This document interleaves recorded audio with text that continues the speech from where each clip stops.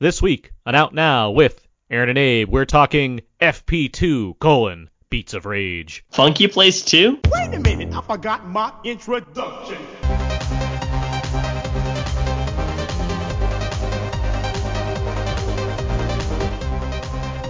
We are now recording, and this is Out Now with Aaron and Abe. I am Aaron, and as always, this is... Abe, hello! Hello! Out Now is a film podcast where Abe and I discuss new movies and more. Weekly, we dig into movies via a mostly spoiler-free review, the occasional commentary, or other fun movie topics. This is episode 404. Error message received. It is an error message. Not connected to the internet. Yeah, I mean, we must have short-circuited somewhere along the way, because as opposed to something new, which there's only so much of anyway, we've decided to go back in time and finally get into something that Abe and I have referenced often on this podcast. We are fans of the FP, film directed by Jason and Brandon Troust from 2011, and we recently realized that FP2, Beats of Rage, is available for free on Amazon Prime right now. That's correct, yeah. I remember when the teaser trailer came out, and I was like, Aaron, this is the teaser trailer, and he's trying to raise money for this. I think I actually contributed to the campaign. Well, good. Well, fortunately for us, we've now watched FP2, Beats of Rage, and we're going to talk about that today. We're going to go into what we like about the FP, what we thought about FP2, Beats of Rage, and some discussion over movies like this and why we like stuff like this. That's our plan for this week's episode. But I'm very excited because Abe and I, yes, we have talked a lot about, we've referenced it a lot in the past, and we're finally giving the films their due on Out Now, Aaron and Abe. What a day.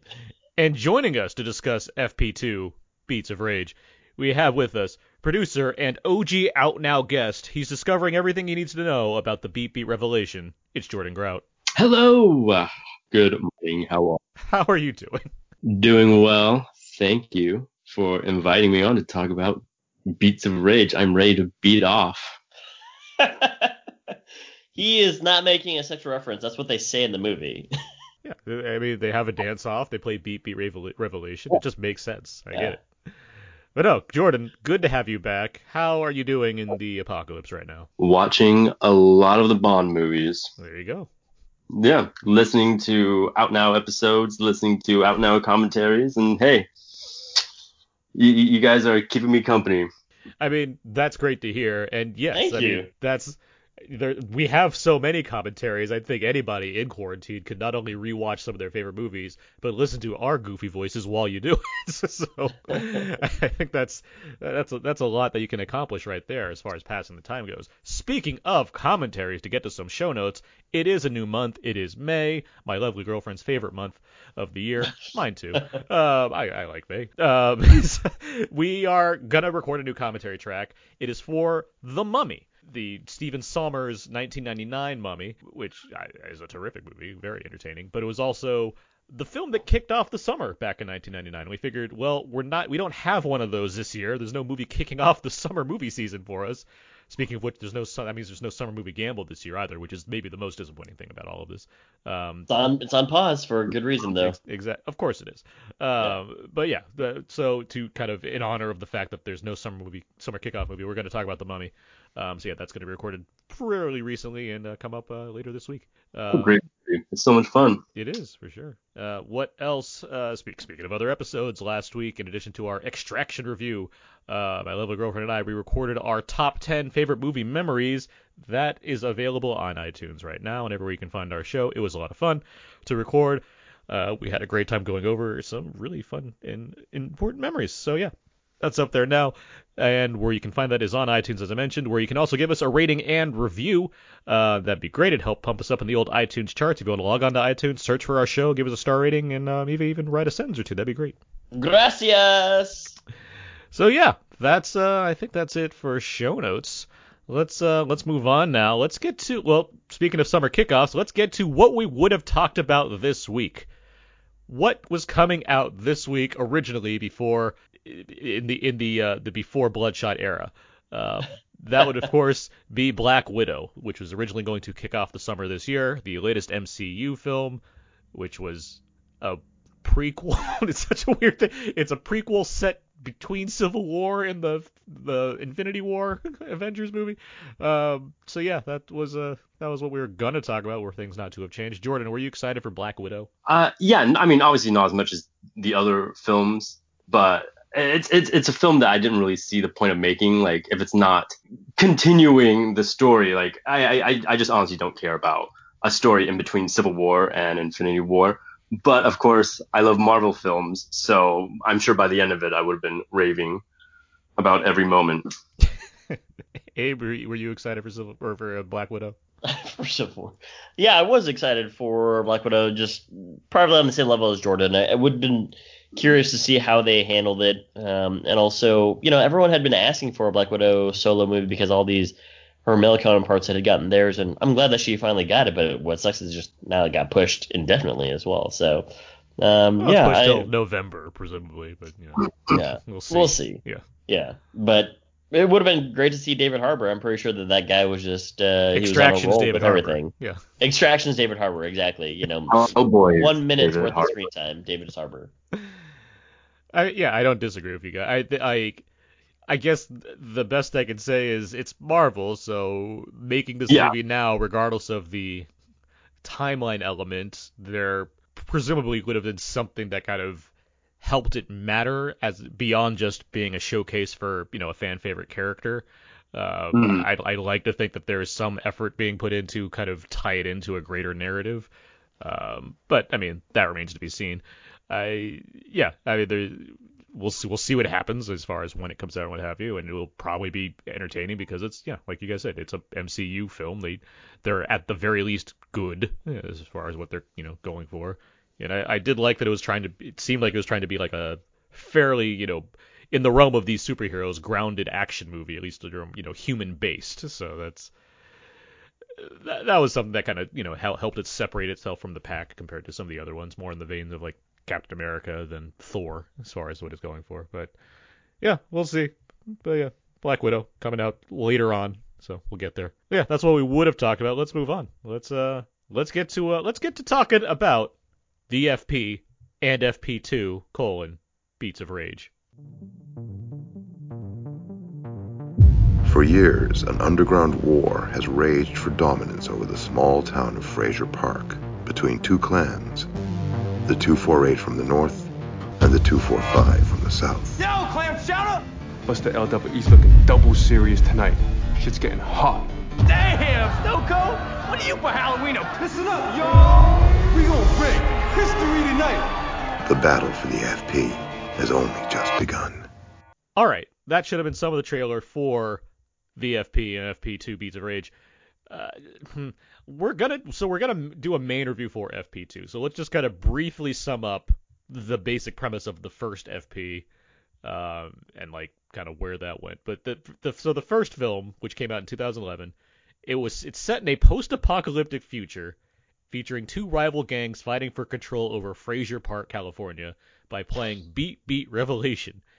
Beatro is the leader of the 248 gang, who he dies in battle during a Beat Beat Revelation face-off, leaving his brother Jatro traumatized. A year later, Beatro's best friend, KCDC, finds Jatro working as a lumberjack. He convinces Jatro that the FP needs him because the person who defeated his brother, LWE, has I was like, you gotta say the name of the villain. has taken control of the local alcohol industry and is refusing to sell alcohol drinks to everyone. This means that the lack of alcohol has led to an increase in meth addicts and a decrease in the homeless. Consequently, the ducks are no longer being fed in the park. And that's very important because the ducks need to survive. Yes. That's the premise for the first FP film, which it becomes like a weird gangster Rocky Warriors riff with Jatro training to get back in the game as for playing BB Revelation. And, as a Rocky movie goes, he succeeds, he beats LWE, and the ducks get fed and all that. Like that's the basic premise of the first film. There's definitely a shot where they show a lake Yeah. body of water with ducks coming back. So that's the whole entire point of the movie in the FP. And of course, the free-flowing alcohol. Of course, yeah. But yeah, so that's like that's that's a basic look at what the FP is. So naturally, there would be a sequel.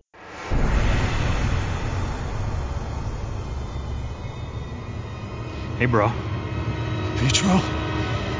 Been a long time, dog. Look, J-Tro, there's some serious shit coming, you heard? Yeah, I heard. You got to walk away from this one, dog. I've been walking away for 10 years. Just hiding from what I really am. Pretending like all this peace bullshit is what I actually want. What it is you want, dog? A purpose. Yeah, my ass had a purpose, and it killed me. FP2, Beats of Rage. Here we go. Against all odds, Jason Schross was able to get the funding for a sequel to his hit film, The FP, thanks to some crowdfunding campaigns. The result is FP2 Beats of Rage. It dropped the because it's cleaner. The film premiered at Fantastic Fest in 2018 is now currently available streaming on Amazon Prime. This time around, J-Tro comes out of retirement to participate in the Beats of Rage tournament to bring, once again, alcohol back to the citizens of the FP. To win, J-Tro will have to face the eccentric and deadly AK-47. Traveling with his magical hype man, KCDC, the former 248s will head to the wastes to take on AK-47 and save the world or something. Jordan! Yes. I had to. So, in looking for guests for this episode, and when I say looking, I mean when thinking of who could have seen the FP, my thought immediately went to you. What are your thoughts Yes. on, the FP and mainly the FP, like this follow up to the FP? I watched the FP way back in the day. I had only seen it once before this, and it was with a crowd, and it was tons of fun. And I remember walking out thinking, yeah, it's enjoyable. It's not going to change the world, but I get what it's doing and it's fun. And I rewatched it in preparation for this, and I liked it significantly less. And I feel the same way about the sequel. And it's very creative. There's a lot of passion in it, but I feel like there's not enough to sustain even like the 90-minute runtime.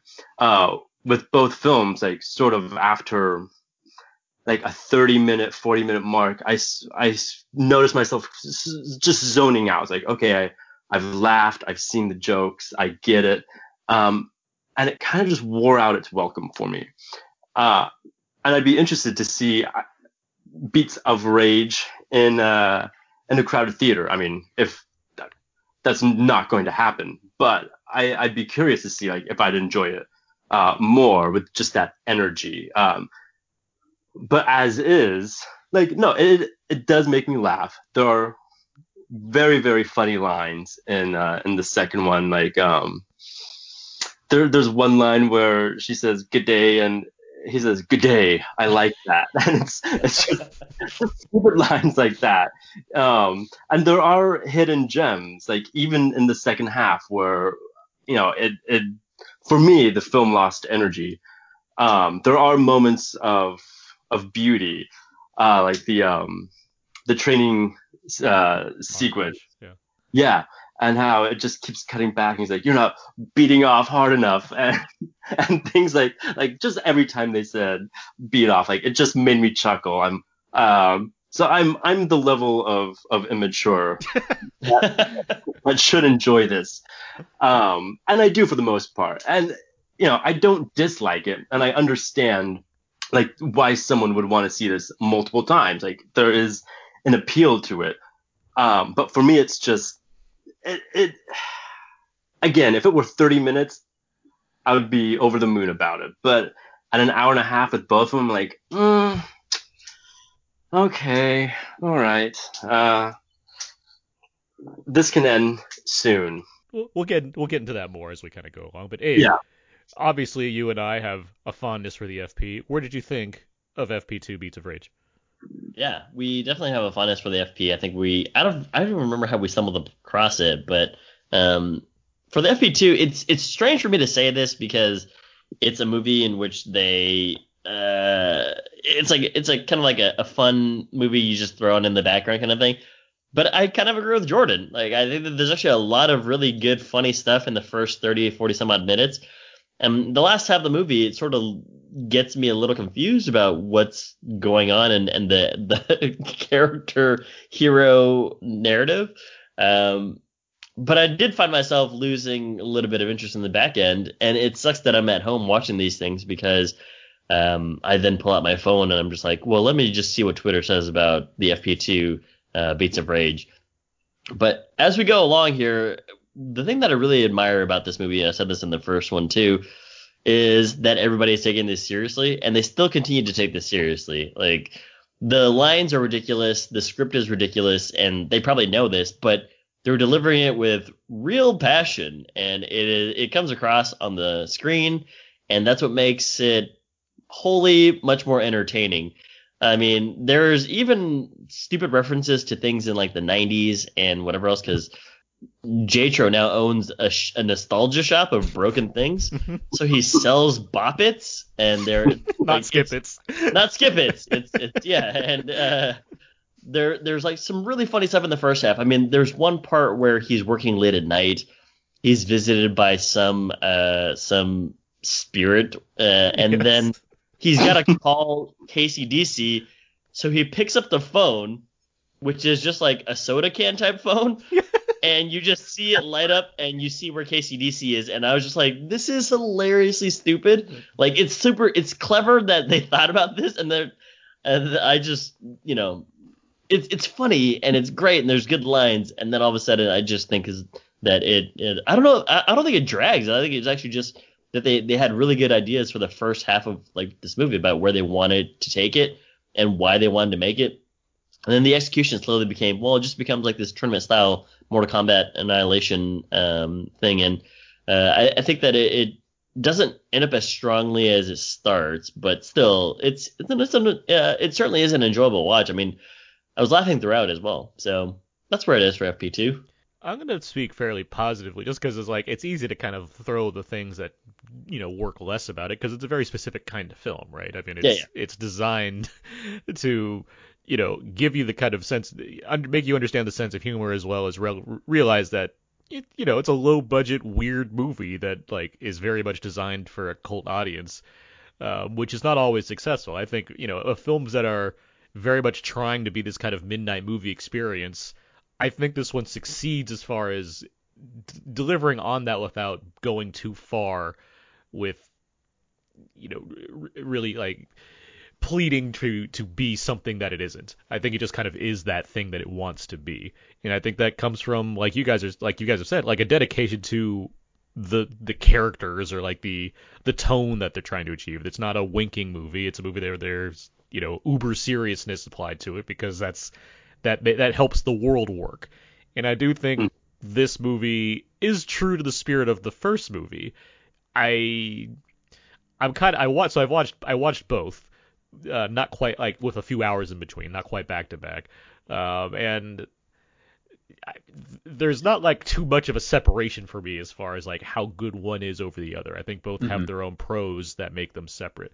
I think part of what works a lot about Beats of Rage is it's a good looking movie for a movie that's crowdfunded, and has a lower budget by default, much like the first movie had a low budget. I do think in the 7 years in between films, cameras only get better and what have you. I do think it's a better looking movie than the first one. I think there's more like little cinematic embellishments and what have you, which come from I think what they're going for. Where the first movie feels a lot like it has a lot of gangster influence, it seems, and a lot of like the Warriors seems like a big key point in that film. This one this one's going for like almost a fantasy type thing, right? With between like the magical maps and the kind of spiritual nature of it. Like there's more of a fantasy epic involved.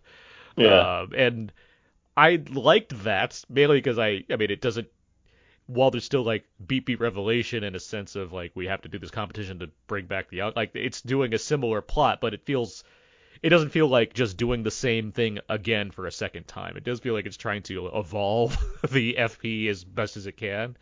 Right. And also in that gap of time, watching the first one again, I was taken a bit aback because I forgot how much like gangster speak there is, so especially because most of the characters are white, and LWE is just like hard to understand sometimes.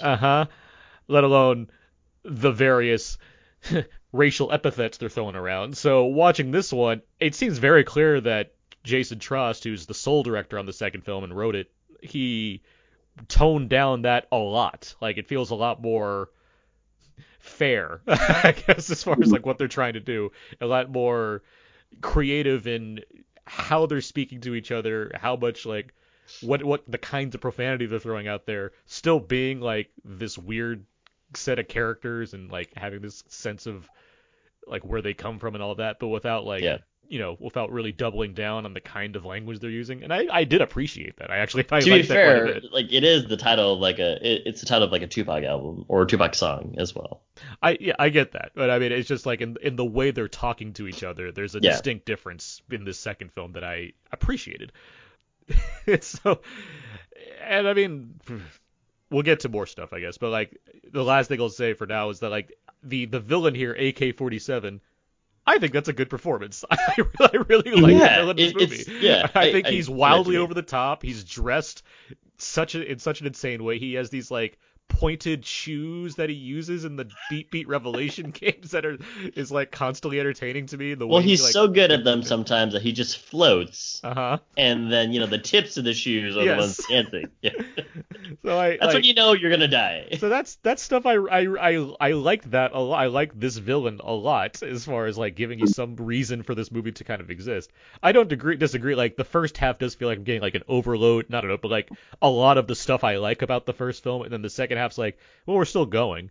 And I do wonder if like this would play a lot better with an audience as opposed to watching it by myself in my house during quarantine, watching a post-apocalyptic film during our current apocalypse. But I think not. If we saw it with an audience, I wonder how much different our reaction would have been. Perhaps, yeah. Overall, again, I think that there's a lot of credit to be distributed here. I mean, the Trost family they're all like cinematographers and gaffers and lighters. They work in Costume Hollywood, designer. essentially. Yeah. Like his sister helped do the costumes on this movie. You saw her. I don't know who Samantha Trost is because at the end there, like little Jatro, like it's either his daughter or his like niece or something like that.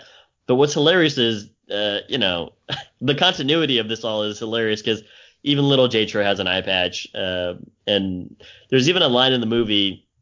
He pokes fun at himself because when Atro like kicks his butt, he's like, "Hey, when you cry, does it just come out of one eye?" And it's just like, "Oh wow, they're really just going for it here." But yeah, I think we're all in agreement that there's a lot of effort going in here. It's just that the story as it progresses, maybe not as captivating. But I haven't given the FP a rewatch, so I didn't do my job like Jordan did, And me. and you did. Yeah, where you guys rewatched it just to see how it feels now in 2020. So maybe if I watch it again, I'm just like, wow, what was I laughing at? But I still think it's probably going to be pretty funny in my estimation. Like watching that first one, I do think there is something special, but for one thing, it's the first one. I mean, so you're getting something that just feels unique because there's nothing like this. and it's the first time. Definitely you're doing nothing it. like it. Yeah, so watching a second one, it's like, yeah, you can't quite capture like that exact same spark again, but yeah, there is. But you bring up a good point when you said that he doesn't just try to do the same thing. Like he adds elements like expanding the world, expanding like the characters, and it speaks to his creative intelligence that he's what he does with the resources that he has. And again, like there's a lot to admire with this film, and I look forward to any future projects that he's a part of, that he writes or directs. Same here. And I just feel like it's not a film to watch alone. And I guess that was my problem. Like again, like if you were to say, hey, there's a midnight sold out show of FP2, I have an extra ticket, want to go, I would say yes, because that would be a blast to see with an audience. But with a cult film like this, and it's sort of like, the film I'm about to mention, I'm not trying to compare them, but like The Room, how, you wouldn't watch The Room by yourself, but a sold out show. It's fun to see with an audience engaging with it. And of course, FP is a much better film. It's more competent Well, yeah, it's made with competence. It's made of people that know what right. they know how to make a movie. Like The Room is right, The Room's more but of like an experience than like a cinematic effort. Yeah. So like, yeah. I mean, it shows. Like, look it's at really not. just to look at like Brandon Trost, who's he's not involved in this film directly, but like Right. he's gone on from the FP to have quite a career. He's a cinematographer, and he's been working on a lot of very specific films for like Neveldine and Taylor with the second Crank, and Ghost Rider, with Seth Rogen and Evan Goldberg on all of their movies, with Marielle Heller on Diary of a Teenage Girl and Can You Ever Forgive Me, and he's directing his first movie, An American Pickle, with Seth Rogen, that comes out later this year. Like he's got like, he's a guy that clearly knows what he's doing behind the camera. And Jason Trost knows a lot. He directed this film on his own this time around. And like Right. I said, it looks like it's a good looking movie, especially for being one location made on a shoestring budget about people that played Beat Revelation to save the world. Like, yeah, it works on that level, I think. Oh yeah, and you can tell everyone's having such a good time, and their enjoyment is infectious. Like you just even the back half of the movie, which for me loses steam, I still can't help but smile. Like there's so much going on, and everyone's having such a good time, and yeah, like there's too much to laugh at to just like say skip it. Like I wrote down like just a few lines here, like at the beginning when he says, "I don't do bitch shit," and just things like that. I laughed at that line too. It's so stupid, and it's so self-aware how stupid it is, and I like it's so great. And like for some reason the line "two ninjas roll in when one ninja rolls out," like that had me laughing for some reason for a good few minutes. Having just literally watched Mad Max Beyond Thunderdome the other day, like it's like hearing this constant refrain that's very much going for that is just like kept me very smiling throughout. Yeah. Like it's so ridiculous. Yeah, and even just and talking about it now, we're laughing, we're smiling. So yeah, it does accomplish what it sets out to do.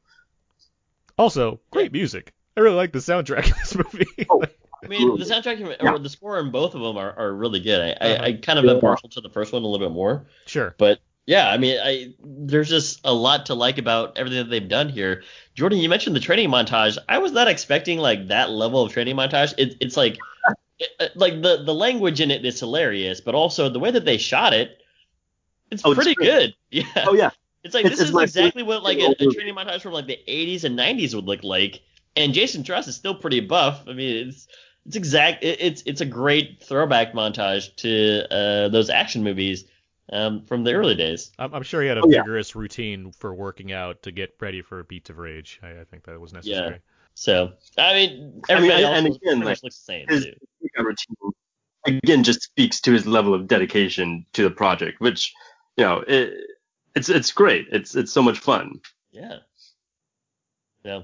And yeah, if I were having like some birthday party or some party at my house, like I would absolutely throw this on. Like it's a great like party movie, and people just walk past it and watch it, laugh, and move on. I know it has a great vibe for a large crowd. Yeah, that's exactly what I thought. I was like, hey, this like I'm watching this alone in my house right now, and I'm laughing at like 10:30 at night, and it'd be funny if my friends were here because they have the same sense of humor as I do. It's all very childish, and we would all laugh at this. And I was like, man, we should have a marathon of the FP and the FP2.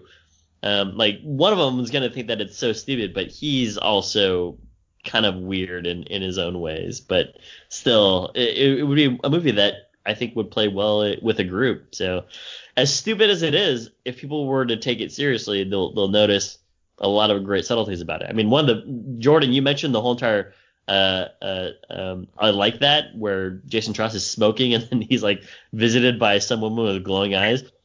Her entry line to that is "See you later, Tro," and then she leaves, and then he's like, "See you later, Tro." I like that, and I was like, that's not even his name.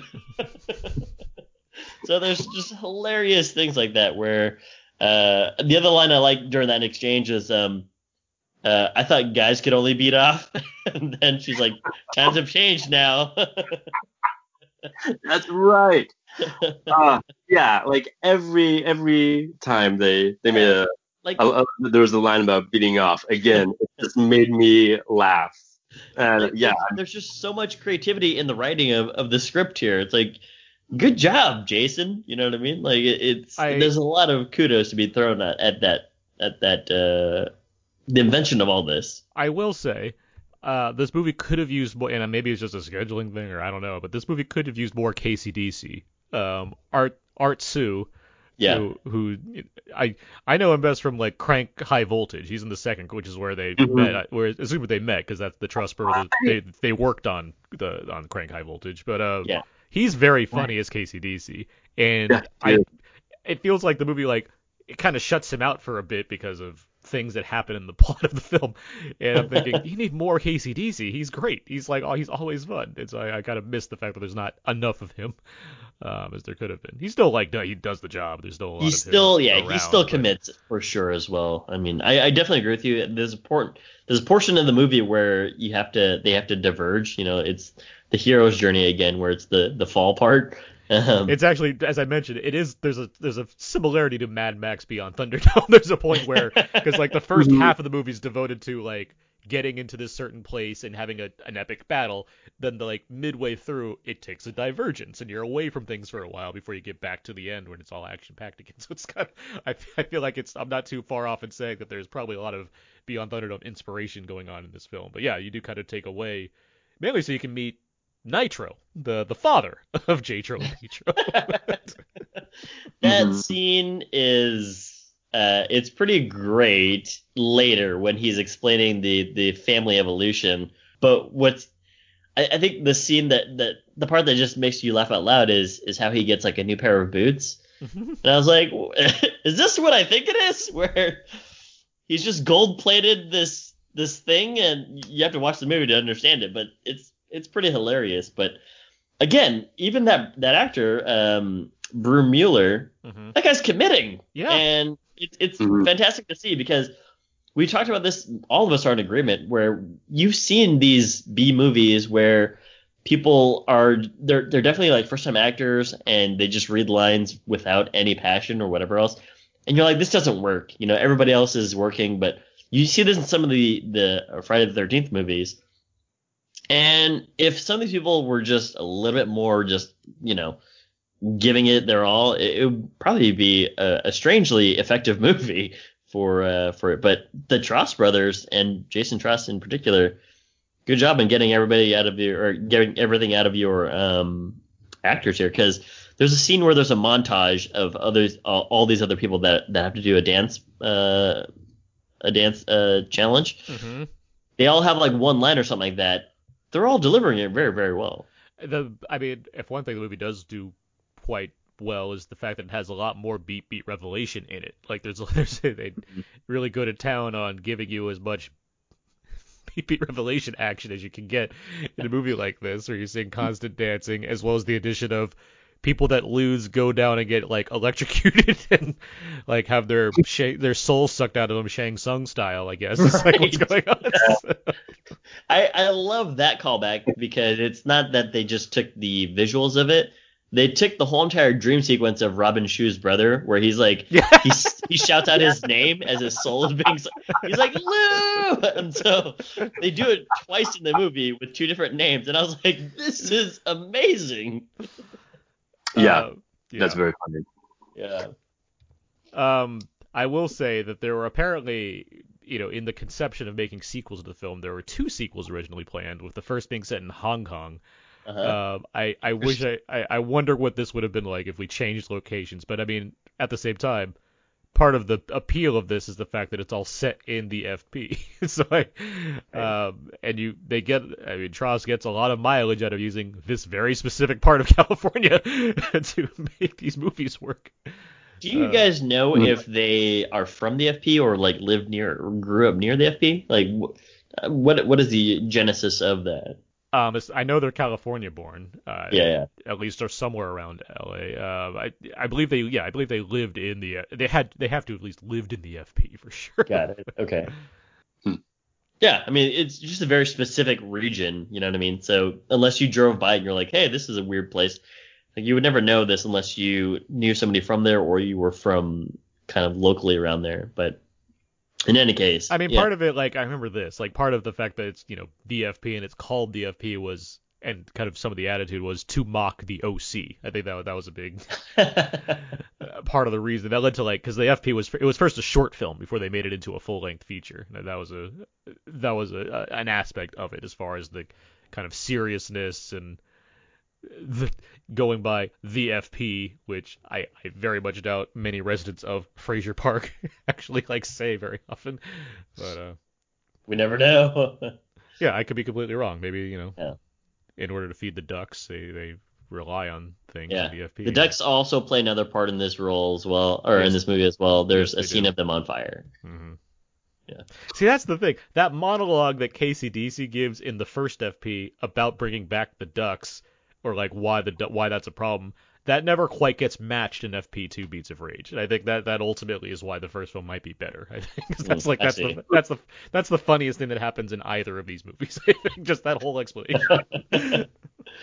No, that's right. But yeah, no, there definitely is an appeal to something like this. It's not only just like a shallow parody of those films. Like it is something that's done with intelligence and with care. And yeah, there is that fun of recognizing what it's trying to parody, but also enjoying it as like a well-made film, Sure. as opposed to like those date night type movies where those are just a hollow parody of various films. Like this really does, like, it tells a story, it has good acting, and again, it's all about that creative intelligence that's brought in, um, like Airplane, how that's a parody and it's poking fun, but again, it's very well made. Like there's intelligence behind it. There's real talent involved. I don't disagree, and Yeah. I look forward to what Jason Tross can do in the future as far as putting out something that takes this kind of level of energy and creativity into to other ideas or what have you. Because I do think there's, regardless of how much our sense of humor is attuned to something like this, I do think there's talent Right. behind all of this. So 100%. Oh yeah. Yeah. And with again, like, mhm. I think the only thing that I would say is, you know, it's strange for me to say this, but yeah, the expansion of the world, of course, I would love to see more FPs, just, it seems like a passion project of his, and it seems like he's still just curious, or he loves Dance Dance Revolution. So we'll see how it goes, but still, I do hope that huge projects come down his way, because, yeah, this family is super talented. Yeah, if FP3 Beats of Fury comes out, I'm there right away. Like I'm happy for Is that. that an actual working title? Oh yeah. No, but that's the best I can think Oh. of in 2 seconds. All right.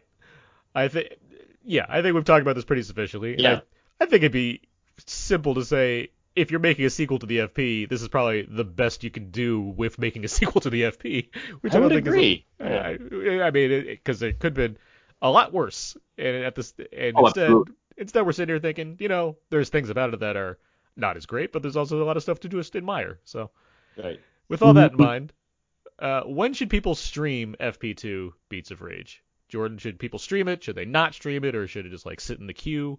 Oh, they should absolutely stream it. It's worth watching. Like if you're going to like it or not. So like by watching the Right. trailer, or even if you've seen the first one, you know whether or not you're the audience for this movie. So if you watch the trailer and it's not for you and you still watch the movie, then that's on you. Yeah. Um, so yeah, oh yeah. So if you like this genre, this sort of filmmaking, absolutely watch it. Abe? Yeah, Jordan said very, very well, so I'm just going to echo what he said. Yeah, there's not much disparity. It seems for a movie like this, it's so specific. It's like, yeah, if you're into that first one or you see footage and you're like, I'm intrigued by this, chances are you'll at least find some appreciation. On the other hand, if you're not into it, then I don't know what to tell you. There's nothing you can't. There's no reason to really kind of go for it, thinking it's going to Yeah. get somehow better than what you've seen already. Yeah. All right. Well, with all that discussion of FP2 Beats of Rage, let's get some out now feedback. Feedback, feedback, feedback. So we're going over some of the various questions and answers on our Facebook page. We asked a number of questions, and our listeners gave us answers, and that's what we got. So let me just go through some of these briefly here. First up, favorite films featuring dance battles. Chris writes, for me it has to be the FP, but I haven't seen Beats of Rage yet. I look forward to what that response is going to be. Chris writes, Stomp the Yard, Take the Lead, Dance with Me, and Step Up. Mm-hmm. And Luke Thompson, friend of the show, has Guardians of the Galaxy, no question, even if it's completely one-sided. Dance off, bro. Mm-hmm. All right, next question. I'm sorry, guys. Do you have any favorite movies featuring dance battles? Yeah, sure. Zoolander. Nick Frost, where he's trying to learn to dance. I forgot what it's called. Nah, never mind, you guys. Don't know. Frost? Nick Frost, where he's trying to learn how to dance? Yeah, I could have sworn. Do not know. Well, continue. I'm going to IMDb it. Okay. I'm curious. I'm like, what movie has Nick Frost trying to dance battles? My answer is West Side Story, obviously. There you go. Yeah. Dance battle throughout that movie. When you're a jet all the way. Exactly. It's crazy and cool. Go. And I mean, not quite movies, but the library of Michael Jackson music videos. There's like Bad or Beat It. It's got some some dance battles or going on. Sure. Whatchamacallit, Smooth Criminal. Smooth Criminal. Yeah, these super long operatic music videos from like the 90s. Hell, there is a movie, Michael Jackson's Moonwalker. There you go. There's a video game based off it too. There is a video. Yeah, I had that Sega Genesis video game. It is kind of hard. Okay, I found. Yeah. Yes. It's Cuban Fury, and it has Nick Frost. Yeah. Okay. And it has Chris O'Dowd, but he's learning to dance, right? I saw pieces of it, and it was good from what I saw. I don't think I ever saw that movie. I remember that movie. I don't think I ever saw that movie. But yeah, that's right. It has they're like learning to dance and all that. Yeah. Okay. Well, good. Now we got that one solved. Next question we have here: favorite cult films. Chris writes Betty Blue or Delicatessen. Jeff has Rubber and the FP. And Chris adds, I forgot about Rubber, also Holy Motors. And then Farron adds, yes, Holy Motors, although I associate cult with terrible, and that's why I love it, in which case, The Room or Cannibal the Musical. I feel like we're going to get into this next, so yeah, we don't need to go over it quite now. So I'll get to our next question here. Favorite low-budget dystopian or apocalyptic films? We only got two answers here. Chris writes, probably Mad Max, cheap as chips, and friggin' awesome. Yeah, that makes Chris exceptionally British.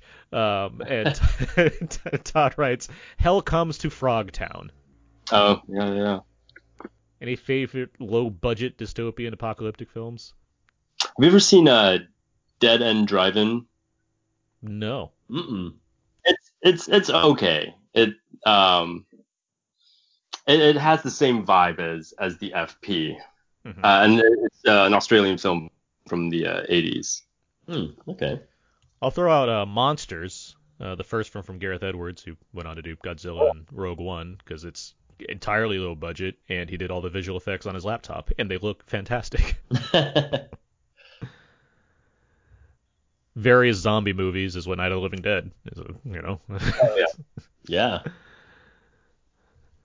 And yeah, the Mad Max films are an easy call as well. This the first one in Road Warrior, especially specifically. Oh, and Doomsday. I'm a big fan of Doomsday. Doomsday. I think that. Yeah. The Neil Marshall movie. Yeah. I gotta see that again someday. Like I saw it once, and I don't think I was ready for because it's like it's Escape from New York first. Then it's Lord of the Rings, and then it's Road Warrior.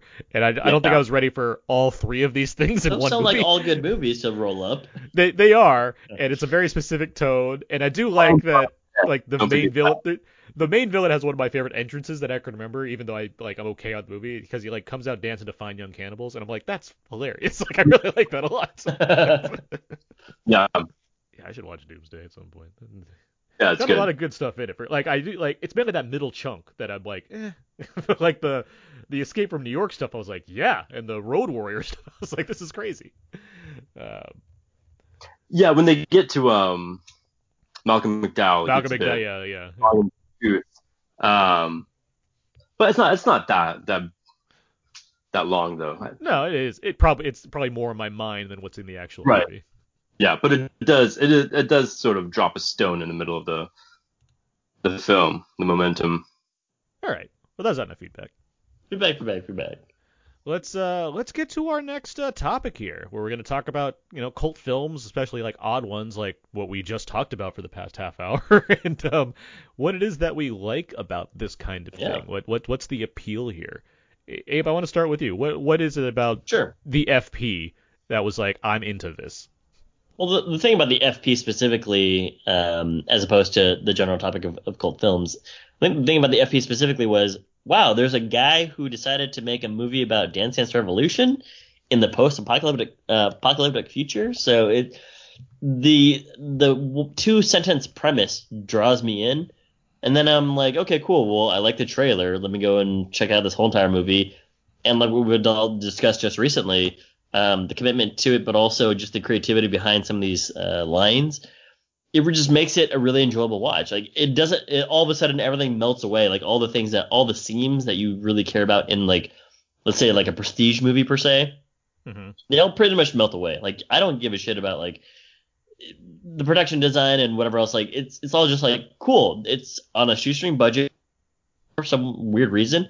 It's like, oh, cool, I could make a movie then. Like, I'm not saying that movies are easy, but I'm just like, whatever ridiculous idea I had, that's probably not ridiculous. It's probably like a market for it, and it just makes me feel like not everybody is trying to make a movie for an Academy Award. They're just really making these passion projects. So that's what some of the appeal of the FP is for me.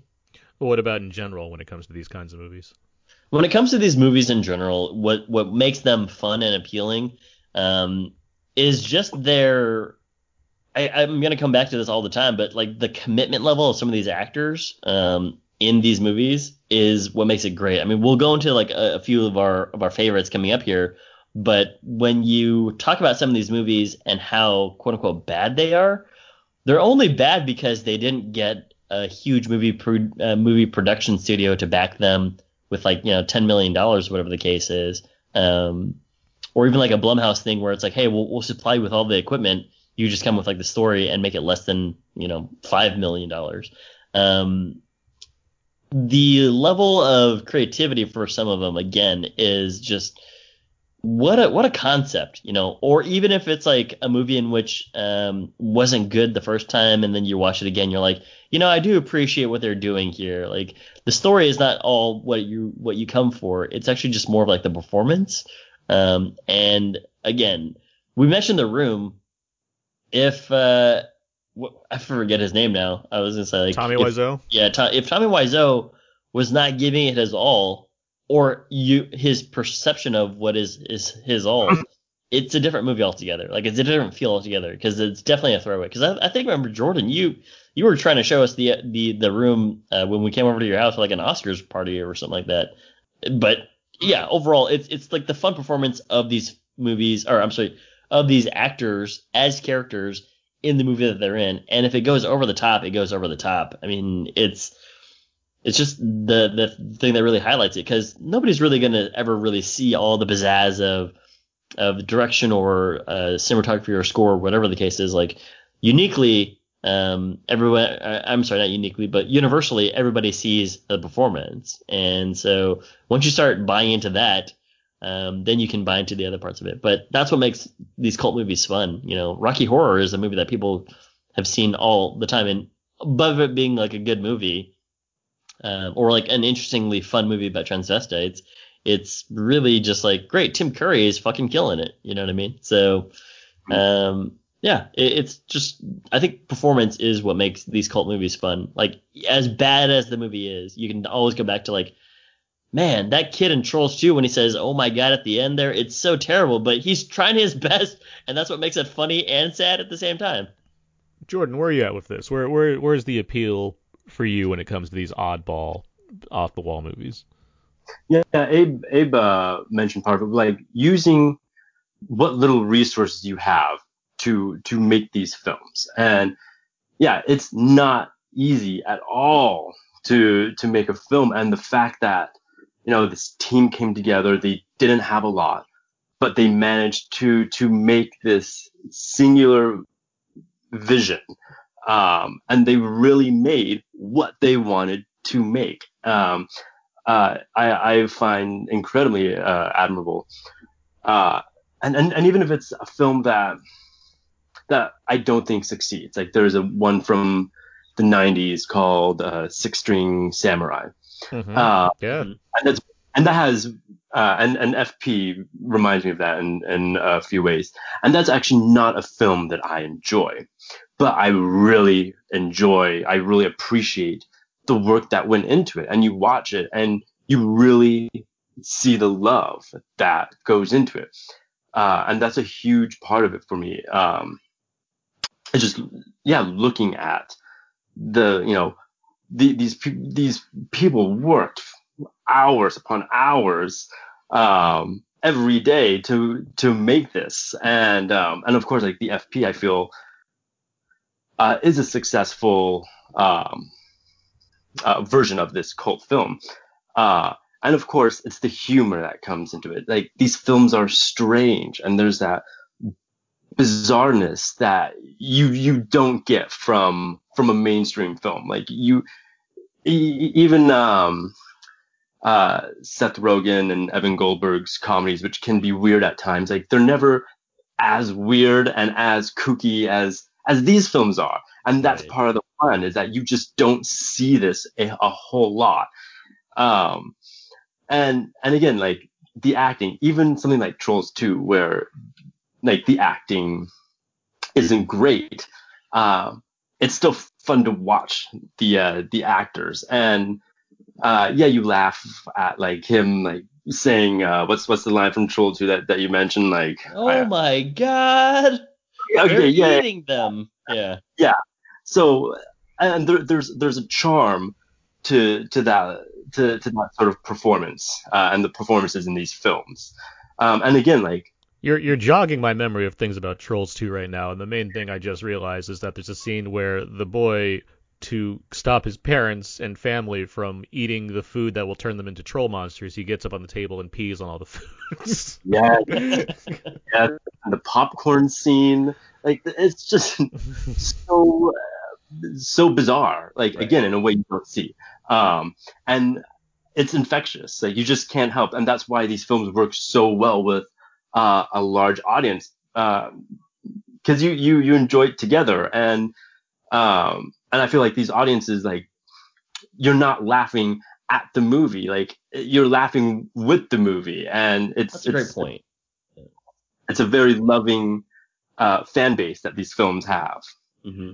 Yeah, I mean, you guys are narrowing it down, certainly for a very specific type of film, because I don't want to go too far into like cult films in general, because we can talk all Right. day about the different things about there, because there are movies that are, just well-made, great movies that didn't connect at the time, but have found Correct. an Yeah. audience later on. There's misunderstood classics, or whatever you want to call it, or other kinds of things. But I think specifically to the kind of weird, low-budget movies that don't require, like huge talent or major directorial forces at a certain stage in their career. It's more about people that are making movies for the first time, or that have just like gotten together and made something on a shoestring budget because why not? And so you get a Mm-hmm. lot of things that oftentimes are probably terrible and probably unwatchable and probably available to watch to begin with. But sometimes you get things that kind of squeak out of there and work for whatever reason, whether it's because an audience just found it one midnight and decided to make that into some kind of event, like I don't know, Miami Connection, Right. or it hit the right film festival in the right way and got a distributor, like any number of things like that, like the FP did. So it's or just yeah, like develop from a short film and turn it into some kind of feature based off the little limited budgets they're able to get to make something like this. Hmm. And so you get a number of things that work for their own way, and it's sometimes indescribable as far as how it does it, but it just kind of hits a certain part in people's minds that that appeals, that has some kind of like, I am into this. I don't know why I'm into this, or I'm laughing at this and I'm not sure exactly why, but I want to keep watching this thing. And the filmmakers involved in that, generally, you're never phoning it in. You're never like not putting in a passion towards something like this, regardless of how skilled you are at doing that thing. You just kind of set out to accomplish a certain kind of goal, whether you're formally trained or not.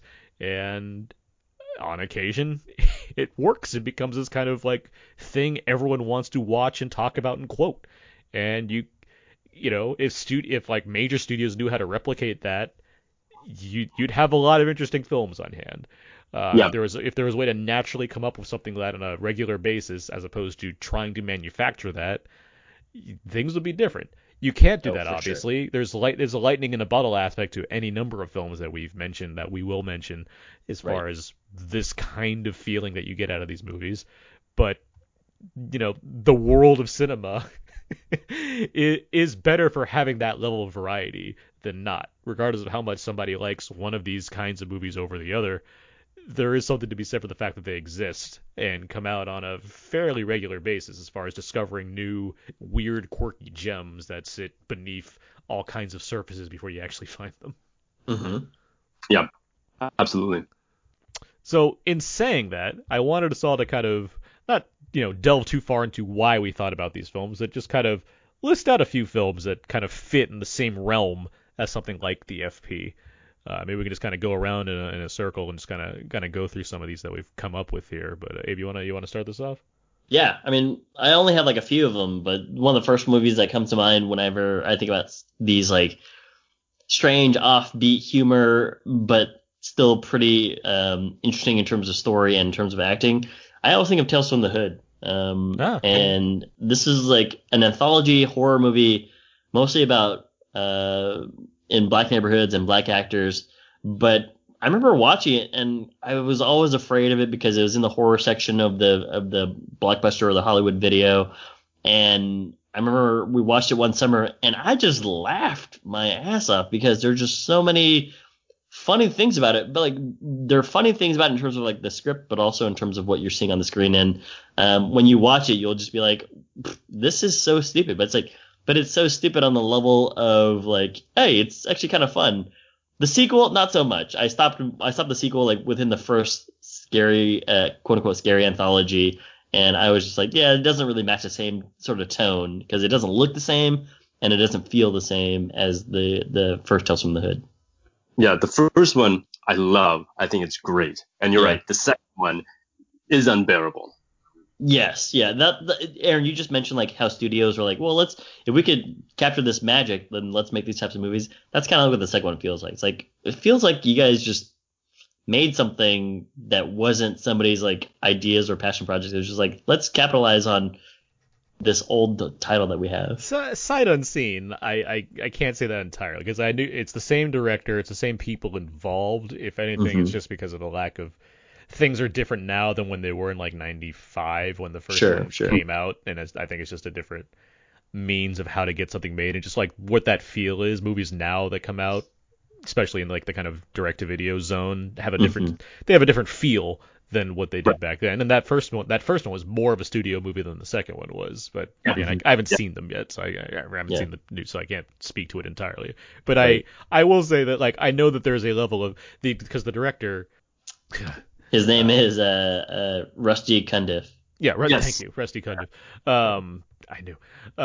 He was on that Shudder black horror documentary that I really liked from last year. He was talking about both of them, and it's like I like regardless of how good they are, I know the effort is there on his end. Like he's not he didn't come in being like, you know, let me just cash in on this cult property from '95, hoping that it'll get like that I made. Yeah. If it's bad, it's bad. I get that, but I do know that like the effort was there to try to do something.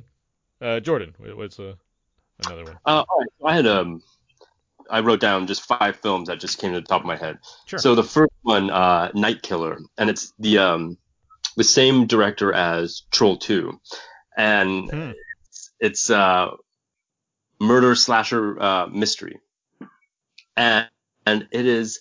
I saw it for the first time last year at the Egyptian Theater, and it is batshit crazy in such great ways. It's so funny, and it's you just are still wrapping your head around it days after you see it. It's tons of fun.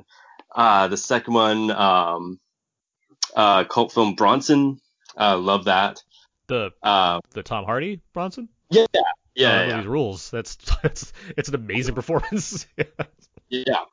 And of course, director just passed away. House, Oh, Obayashi. Hausu, yeah, House, Yeah, yeah. yeah. I thought of Zardoz. Zardoz. And the last one I just quickly wrote down was Fantastic Planet. So, Yeah. all films that, well, I guess except for Bronson, like that's a film I feel like you can watch alone and still really enjoy it. But the rest of them, they're really very much audience type films. Right. Let's see, I got a few here. Are we gonna list all of them, or we just go one by one? I mean, Jordan just Oh, listed all of his. Okay. Let me just list the other ones too that I had. Yeah, sure, yeah.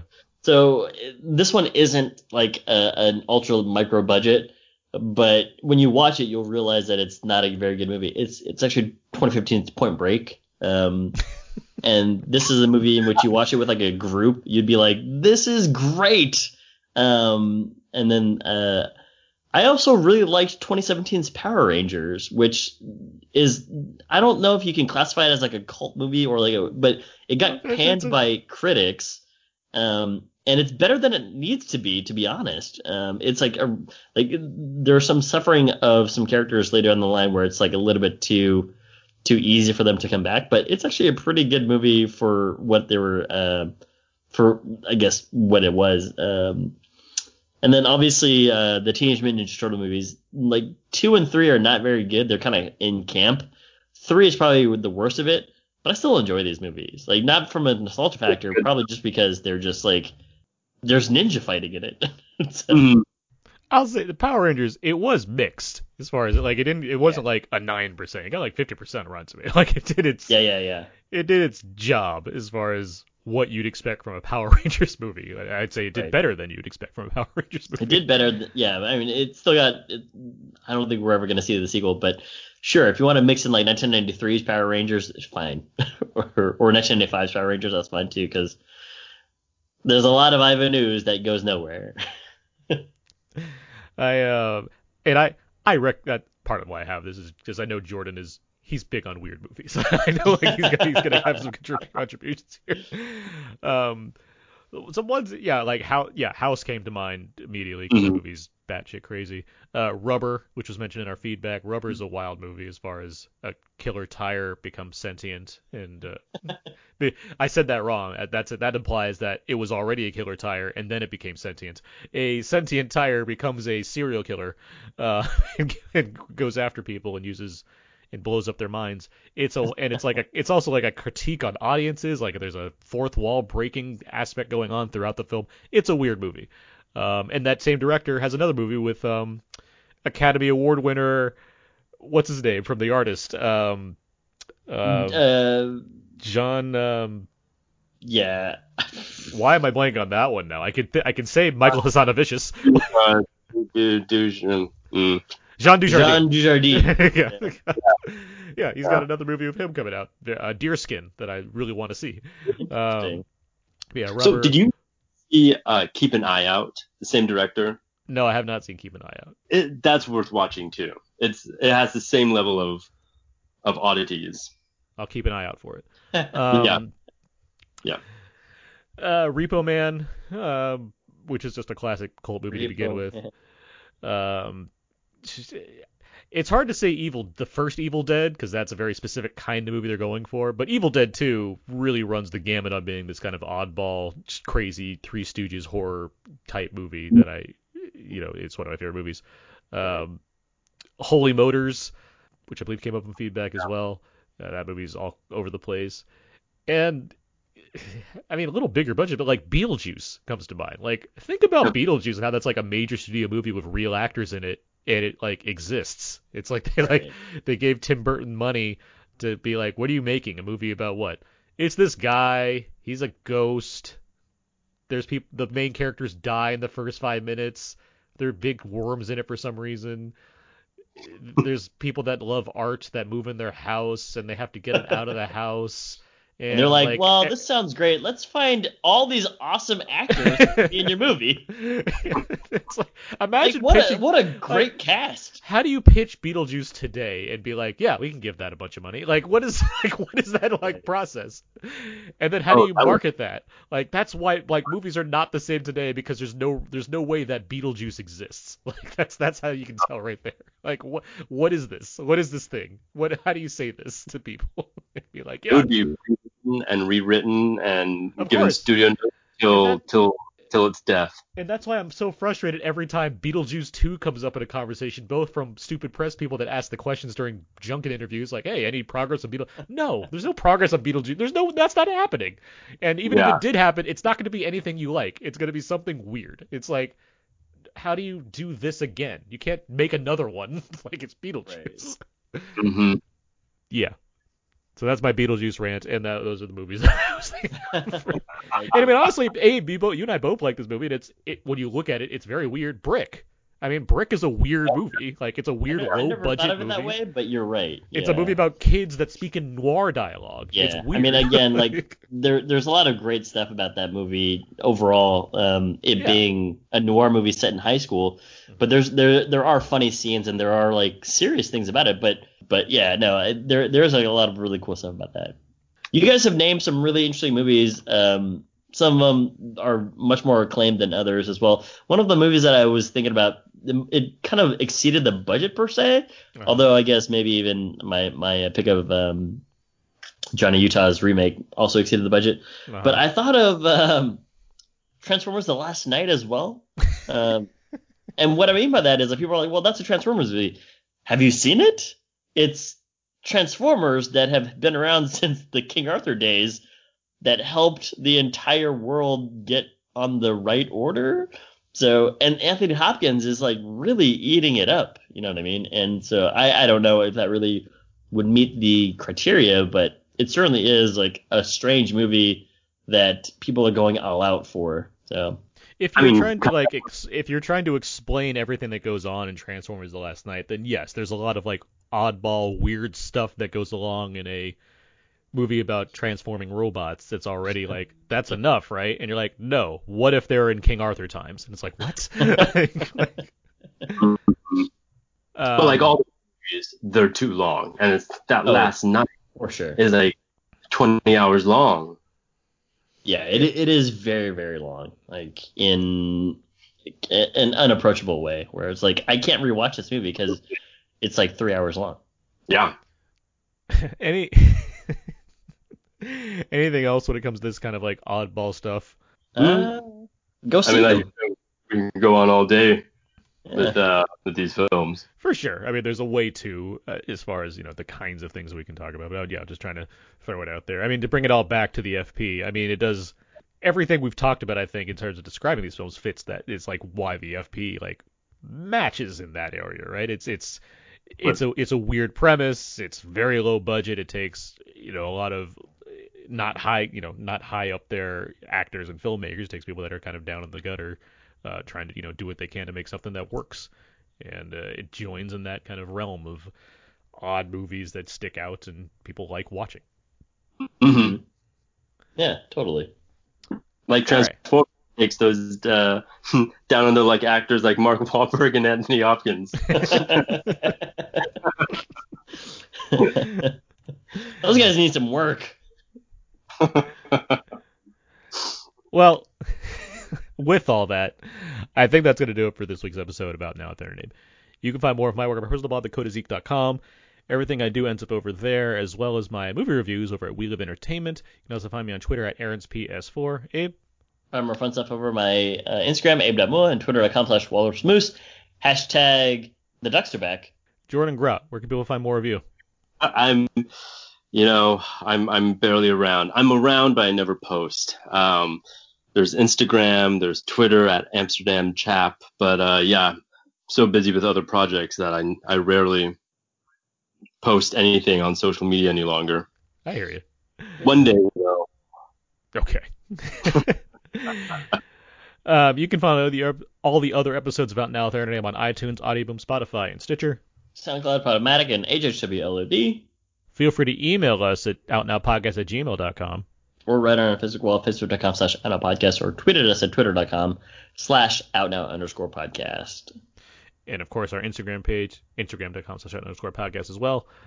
Jordan, thank you very much for joining us this evening. Thank you, Jordan. Thank you. It's been an honor. And we'll have our Mummy commentary coming later this week. Next week we'll figure it out, but we'll have something there for you. And until next time, that's gonna do it. So long. And goodbye. Goodbye.